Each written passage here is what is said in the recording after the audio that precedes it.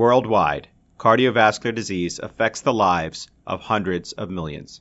Dedicated cardio nerds everywhere are working hard to fight this global epidemic. These are their stories.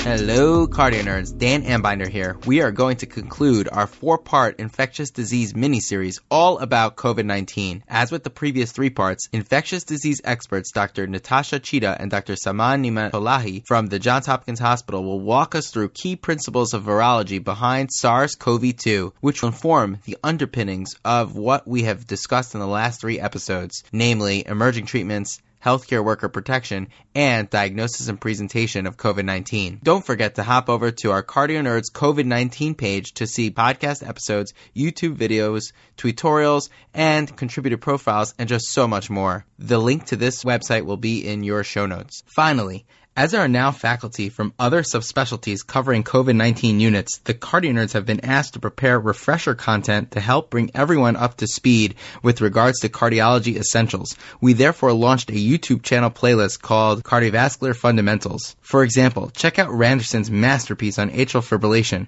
or acute decompensated heart failure by former Oslarian Balint Latsahi. Enjoy and send us your feedback as we continue to make these videos. The link to this series will also be in the show notes. Folks, we've already put the core in coronavirus. Now it's time that we put the ID in COVID. But before we do, please note that this episode was recorded on March 27th, 2020. As information rapidly evolves, please stay up to date with the most current guidelines. Please remember, this podcast is not meant to be used for medical advice. The views expressed here do not necessarily reflect the opinion and policies of our employers. The goal is simply to learn more about infectious disease in the COVID era directly from our expert micro-nerds. And friends, we the Cardio Nerds are honored to promote the incredible efforts of Get Us PPE, a non-profit organization working hard to make sure that every healthcare worker is protected. Before we dive into our episode, here's a story from one such healthcare worker stepping up against COVID-19. Hello, I'm Seth Truger. I'm an emergency physician at Northwestern in Chicago, and I'm also digital media editor at JAMA Network Open.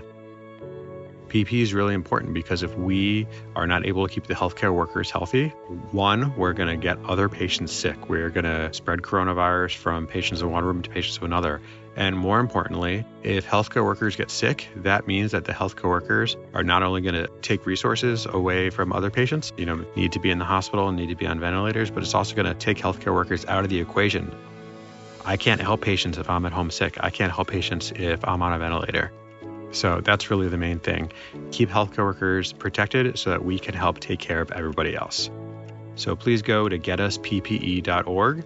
You can donate money directly. You can donate any sort of PPE that you have. If you have N95s for construction or woodworking projects, if you've got reusable gloves, if you've got reusable goggles, gowns, really any sort of usable medical grade equipment, especially N95s. Go check us out, getusppe.org. Keep us safe so we can keep you healthy. Take care.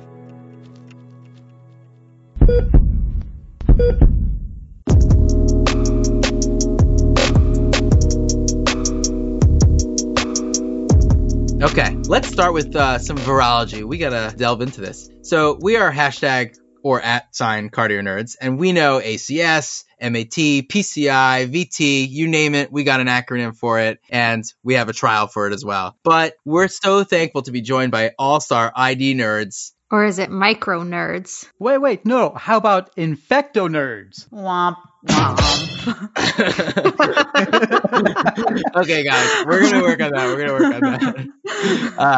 that. In general, just to catch everyone up to speed, we've been following the story of our fictional patient, Sarah S. Covids, throughout our Cardio Nerds COVID coverage, and she has had a rocky clinical course. But before we even get started, help us with the nomenclature here. SARS, SARS-CoV-2, COVID-19, what is going on? What is what? What is the virus? What is the disease? Do you mind helping us out?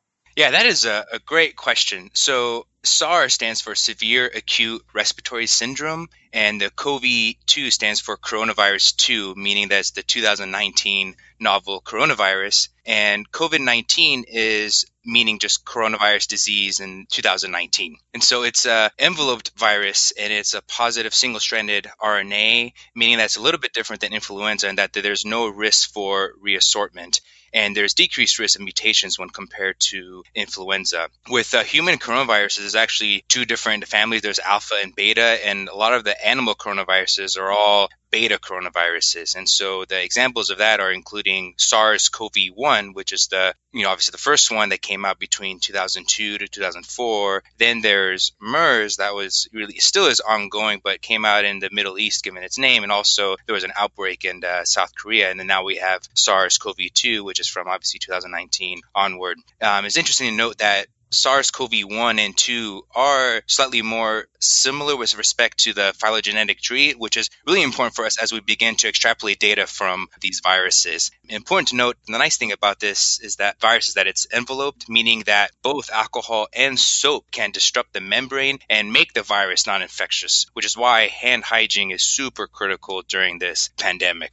Now, you may ask, how does it infect our cells? Great question. So it does use the human ACE2 receptor, and we have these receptors all throughout our body, notably in our lungs, in our heart, and also in our vascular endothelium. And within our lungs, it does replicate both in the upper and lower airway, but predominantly in the lower airway, which is why we may have higher yields and higher viral loads in the lower airway when we go look for the virus there. Saban, thank you for explaining that in such a coherent way for the simple-minded cardio nerd. So it's starting to come together. SARS-CoV-2 is the virus that causes the disease called COVID-19. All right, but I still need some help here. Time for the birds and the bees talk. And no, I don't mean where do babies come from. I have a son. I've got that one down.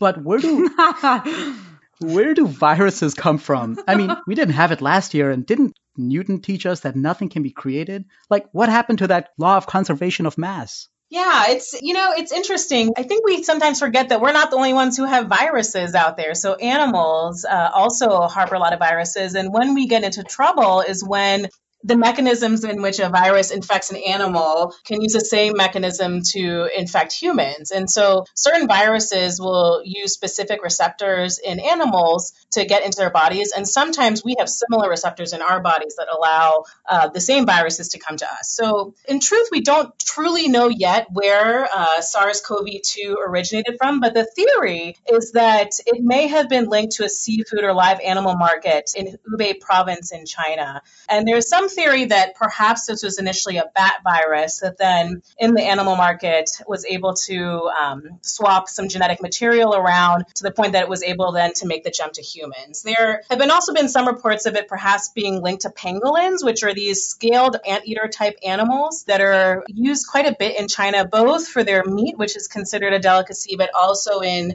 Chinese medicine. However, they have isolated a virus in the pangolin that is, I think it's about 99% the same, but it's not 100%. So that sort of discredits some of the theory that this might have come from pangolins. But essentially, we think this probably came from animals. We think it's linked to the seafood market, but it has not been entirely clarified yet. Bats, pangolins, makes me think twice about taking the family to our local zoo. But nowadays, I'm just worried about taking them to a restaurant or a gym or a school. Well, you can't do that right now anyway. We're in a lockdown. Right. So tell us about community spread. How does it jump from person to person? It's hard when you're such a people person. Yeah, I think that's what has been the struggle for a lot of people because they're not used to having to limit their contact with others. But the virus is spread predominantly through droplets. So that means that I'm standing next to you, I cough a bit, and the droplets that we can't see or necessarily feel come out of my mouth and might then go into you. That sounds gross, but that's how it happens. And we know that really droplet transmission can occur up to 6 feet, which is why you keep hearing this recommendation to stay 6 feet apart, because really droplet transmission can occur within 6 feet, but after 6 feet becomes harder. You know, we know that we can isolate SARS-CoV-2 from surfaces. There's been a few studies that have shown that and shown that the virus can last for hours on certain surfaces, but we don't actually know if that's a route of transmission. Because we don't know, though, we have to be careful. And, SARS-CoV-2, as Salman said, is most similar to SARS. And there were theoretical fomite routes of acquisition back in the SARS outbreak. So from a caution standpoint, that's one of the reasons that we want people to be really careful about things like hand washing, touching surfaces, wiping down surfaces as well. We haven't had any proof yet that this virus can be transmitted through airborne methods. But again, because we don't know, we have to be careful. In SARS, there didn't seem to be a lot of airborne transmission, but it was hypothesized that it had happened. And so again, I think we're drawing a lot from our SARS experience. The virus has been isolated in other types of specimens, like it's been isolated from stool. It's actually been isolated from blood in some people, but we don't know if that's actually a route of transmission. But the reasons that we keep saying, things like stay 6 feet apart, that's because of droplet transmission. The reasons we keep saying wash your hands and don't touch your face is both from a droplet standpoint, but also a fomite standpoint. And I think in terms of the healthcare setting, and for you guys, you cardio nerds, we want to be especially careful when there are any procedures that might aerosolize. So things like intubation, bronchoscopy, et cetera, that can cause a lot of virions to get into the air and increase risk for transmission. You touch on kind of the difference between droplet and airborne. And I guess I never really thought too much about what actually qualified a virus or pathogen to be airborne before now. But it sounds like you said, aerosolization kind of makes the virus small enough that it can be airborne and just kind of suspend in the air longer. Can you kind of touch on how that actually happens? So that's a great question. It's what you're saying. You can aerosolize material in a lot of different ways. So humans can do that when they sneeze, for example, or if you're doing certain procedures that cause the virus to be released into the air. Part of it has to do with how big the virus is and if it can become airborne, but also part of it has to do whether or not it can resist the stress of an aerosolizing procedure. So some viruses can't resist that stress, and so they won't become airborne, and some are able to and are small enough that they can become airborne. That's basically the difference between the two. But really, from our standpoint, what's most important is that with droplet, you really can't go further than 6 feet. With airborne, you can go much farther. That makes sense. Thank you for clarifying that. Dr. Cheetah, what about fomite and fecal-oral transfer of the virus? Is that a thing? We just don't know. We know that we can find the virus on surfaces and we can find it in stool, but whether or not people can actually acquire the virus through touching a surface and then, for example, touching their face or, fecal-oral route, which none of us like to think about, but hey, we know what happens all the time with other stuff. We don't know. It hasn't been proven yet. And because we don't know, that's why we are still being cautious about it. Yeah, thank you, Natasha, for discussing that. And I think this goes to the next point, why distancing is so important. And so, social distancing sounds really rough. And I think it's more of like a physical distancing that is key. And like Natasha was saying, ensuring that you're about 6 feet apart. But this doesn't mean you can be in the same room as 5 other people 6 feet apart for about 3 to 4 hours. That kind of defeats the whole purpose of this. And we hear another term referring to flattening the curve. And what does that mean? So the idea is that we want to try to spread cases of COVID-19 over time to prevent overwhelming the healthcare system, so that those who do get infected may be able to get infected later when we actually do have like vaccines and treatments, things like that, to be able to provide for them. And also, when we do flatten the curve, fewer people can get infected in this way. We can extrapolate some of the effectiveness of this to the 1918 Spanish flu. In Philadelphia, when this flu hit that city, they did not spread out. And so they had a huge peak and lots of cases. But then when it was starting to spread to the west in St. Louis, they actually did physical distancing, and we actually did see flattening of the curve there. So we do know that physical distancing does work. And so the idea is, not to go out into public spaces, try not to go out to restaurants and gyms and theaters and daycare, maybe trying to go to grocery shopping once a week, trying to batch all your outdoor outings all at one time. But the important thing is we still need to be connected with each other and try to avoid the social isolation. So, Amit calls me, once a day to say hi, but I wish he actually FaceTimed me instead. So we're working on that a little bit. But unfortunately, with physical distancing, we might start to see increased depression rates and increased anxiety. And so we need to be able to check up not only on our patients, but also on our friends and our loved ones as well. Salman, whether it's Skype, Zoom, FaceTime, or Google Hangouts, if Nolan is with you there today, I'm in, brother. brother. You guys Thank have you. put time on your hands since you can talk to each other so much. That's all I'll say. Time. Really fighting the war here. Thank you so much, Saman, for highlighting the psychosocial aspects and repercussions that we will likely see and we are seeing as a result of this pandemic. Undoubtedly, as we isolate ourselves longer, those issues will arise even for people without baseline mental disorders. So that's definitely important to be mindful of. I wanted to follow up also and ask a little bit more about asymptomatic transmission and contagiousness. You know, we've heard reports of up to 80% of individuals walking around in public are actually completely asymptomatic. And that's, in a sense, part of the scary thing about the ability to infect others. In addition to that, in terms of contagiousness, so let's say that an individual tests positive for coronavirus or even is suspected to have coronavirus based on symptoms. What are your recommendations regarding management of that patient? How long should they stay out of contact with loved ones or other individuals? So that's a great question, and it's a question that I think is coming up a lot in the media because, as you said, the idea of someone having COVID-19, which is the disease caused by SARS-CoV-2, and not showing any symptoms is kind of scary. Essentially, we don't know how many people are asymptomatic because right now we don't have the ability to test for that, right? If we had a lot of tests, this is what happened in South Korea, we could go out and test a lot of people. And from that, we could estimate how many people are actually infected but not having any symptoms. Unfortunately, in the US right now, we don't have that capacity, and we're drawing on data from other places. Initially, in the outbreak in China, it was reported that asymptomatic infections was very low. After China ramped up their response to the epidemic there before it became a pandemic, they did do some wide-scale testing. And in the WHO's China report, which was done with the Chinese CDC, they report that asymptomatic cases was pretty low in the less than 10% range. However, we do have some better data from the Princess Diamond cruise ship, which, if you'll remember, was this cruise ship that docked outside of Japan and was quarantined for a while. Testing was done on that cruise ship, and they initially found that about 32% of people who had SARS-CoV-2 on the cruise ship were asymptomatic. However, the majority of those people actually went on to becoming symptomatic. So in the end, the amount of people who were asymptomatic and never developed symptoms was, I think, in the teens. I think around like 16 to 18%.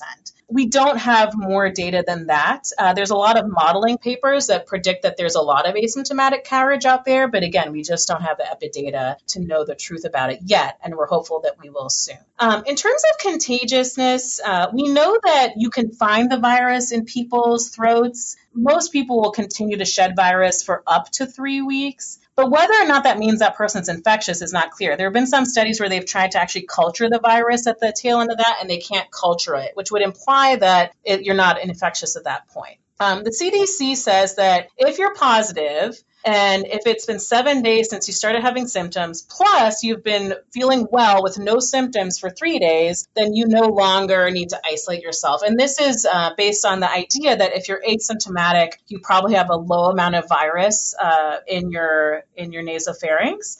And there are some studies that support that the more severe disease you have, the more virus you seem to have. And that is the basis of CDC guidance. If you're a healthcare worker, however, because the risk is higher of you potentially transmitting to other people who may be vulnerable, you actually also need to have negative testing twice to stop being quarantined. But for the general public, it's the same criteria that I mentioned before.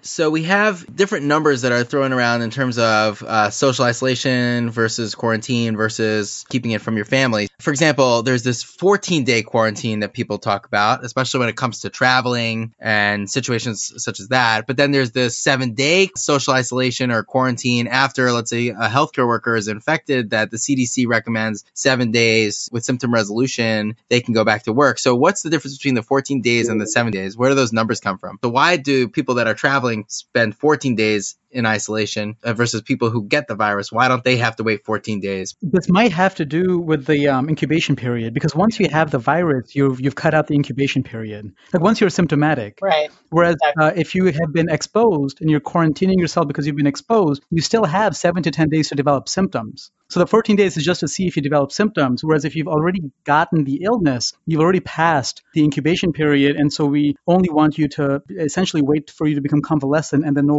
ideally no longer shed virus, but I think the duration for that is even longer. I think, is that the difference? That's right. Yes, that's right. Yeah, it's like Emory has like a really nice informatic flow sheet diagram where they go just in that same difference. Just you did it beautifully, Amit. Difference between quarantine and isolation. Someone that has been exposed to someone and you concern there's like a high risk contact, then you quarantine yourself, because there was the Annals paper that showed that most people, 95% people that were to become showing symptoms would show symptoms by around day 11. And so you quarantine yourself for 14 days. And if you don't develop symptoms, then you're fine. But if you're already developing symptoms, and that's why that 7+3 day has kind of been developed by the CDC. Oh, super helpful, guys. And do you think from a practical standpoint for healthcare workers, they will end up doing the 2 negative sequential PCRs? Probably I don't know that where you are. Like here we would, because we can do 500 tests a day here, and we have a less than 24-hour turnaround time at Hopkins. But that's probably not going to be the case in other places. That's right. In Arizona, it's about like 5 days. So I think that would be very difficult to implement there. So I'd like to wrap up with just a reflection that I've had, over the last couple of weeks. A lot of people have gone into medicine, and we all know that it's a long haul. Medical school, residency, post fellowships, and it's just there's so much of a time commitment and a financial commitment to go into the field, but we all do it with a commitment and love, and it's something that we're really passionate about. But I think this is the first time in our generation we're really reflecting that it can be more of a sacrifice, even our own health, and I think that is being realized by all of us. And I think almost all of us are looking at ourselves in the mirror and saying, wow, I'm ready to step up and I'm ready to and head on in for the patients. And I want to particularly thank the field of infectious disease. Now, I don't want to say that I'm not thankful at all other times, and I certainly am. And we in cardiology can't do our jobs without you. You're constantly helping us out with things that we need to do to take care of our patients. But in this era, and specifically infectious disease, emergency medicine, home quick care, anesthesia, and so many other fields have really stepped up to the plate to lead the charge and to take on this virus that is really threatening our existence as a healthcare system. So I just wanted to thank you all for all the work that you're doing, creating COVID wards, really, again, walking towards the virus while so many people are, and for the right reasons, staying away from the virus. So we just wanted to thank you for your time, but also for just everything that you're doing on the behalf of humanity. Yeah, thank you, Dan, for mentioning that. And I just wanted to emphasize that really this is a team effort. For example, at Hopkins, it's not only the infectious disease team that I was working on, but also epidemiologists and also occupational health. And we also interact very closely with the pulmonary critical care team and the nursing staff and the respiratory therapists and just everyone at all levels. And we're trying to create these protocols really just to not only protect ourselves, but then also trying to do what's best for the patient. So I appreciate you saying that. And I think it's really much a team effort going forward with this. I also want to give a shout out to our infection control colleagues. I think we often think about ID docs as infection control, but it's such a multidisciplinary team made up of infection preventionists, nurses, epidemiologists, as Salman was saying, and pharmacists even. So, those are the folks who are really leading the charge and are working tirelessly to keep health systems going. And so I want to thank them for all the hard work they're doing. So they're often so busy that they can't, be on social media and so aren't necessarily getting a lot of credit, but it's because they're working so hard. It's certainly nice to see how people come together at a time like this. And we are so thankful for you, Natasha, and Salman to come together with the Cardio Nerds today. Thank you. Yeah, thanks so much for having me.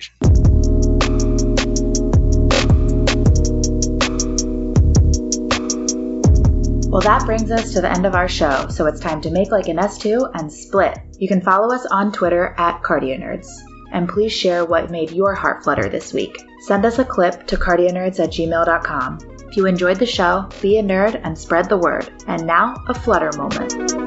Hey Cardio Nerds, this is Dr. Samit Ball, and I'm a vascular and interventional radiologist at the Brooklyn Hospital Center in Brooklyn, New York. I'm the physician representative of NYC Hip Hop is Green, an organization that works on bringing a plant-based diet to the hip-hop community. What makes my heart flutter is seeing my colleagues and my patients own their own mental health with a regular meditation practice. With over 20 years of experience, I've personally seen the benefits of meditation. It's allowed me to connect more with people who I'm working with, and my own patients. We connect on a lot more human level. I think there, medication and meditation meet. And in that sense, everyone's taking ownership over how they feel. One thing I think that's really important is that you're not always in control of your circumstances, but you are in control of your response to them. And when we take ownership of that, nothing can get to us.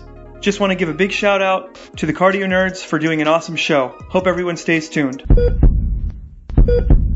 With over, with over 35. 350,000. I have a mathematic dyslexia disorder. And we love you for it. Sorry, that's definitely going to be a blooper, Dan.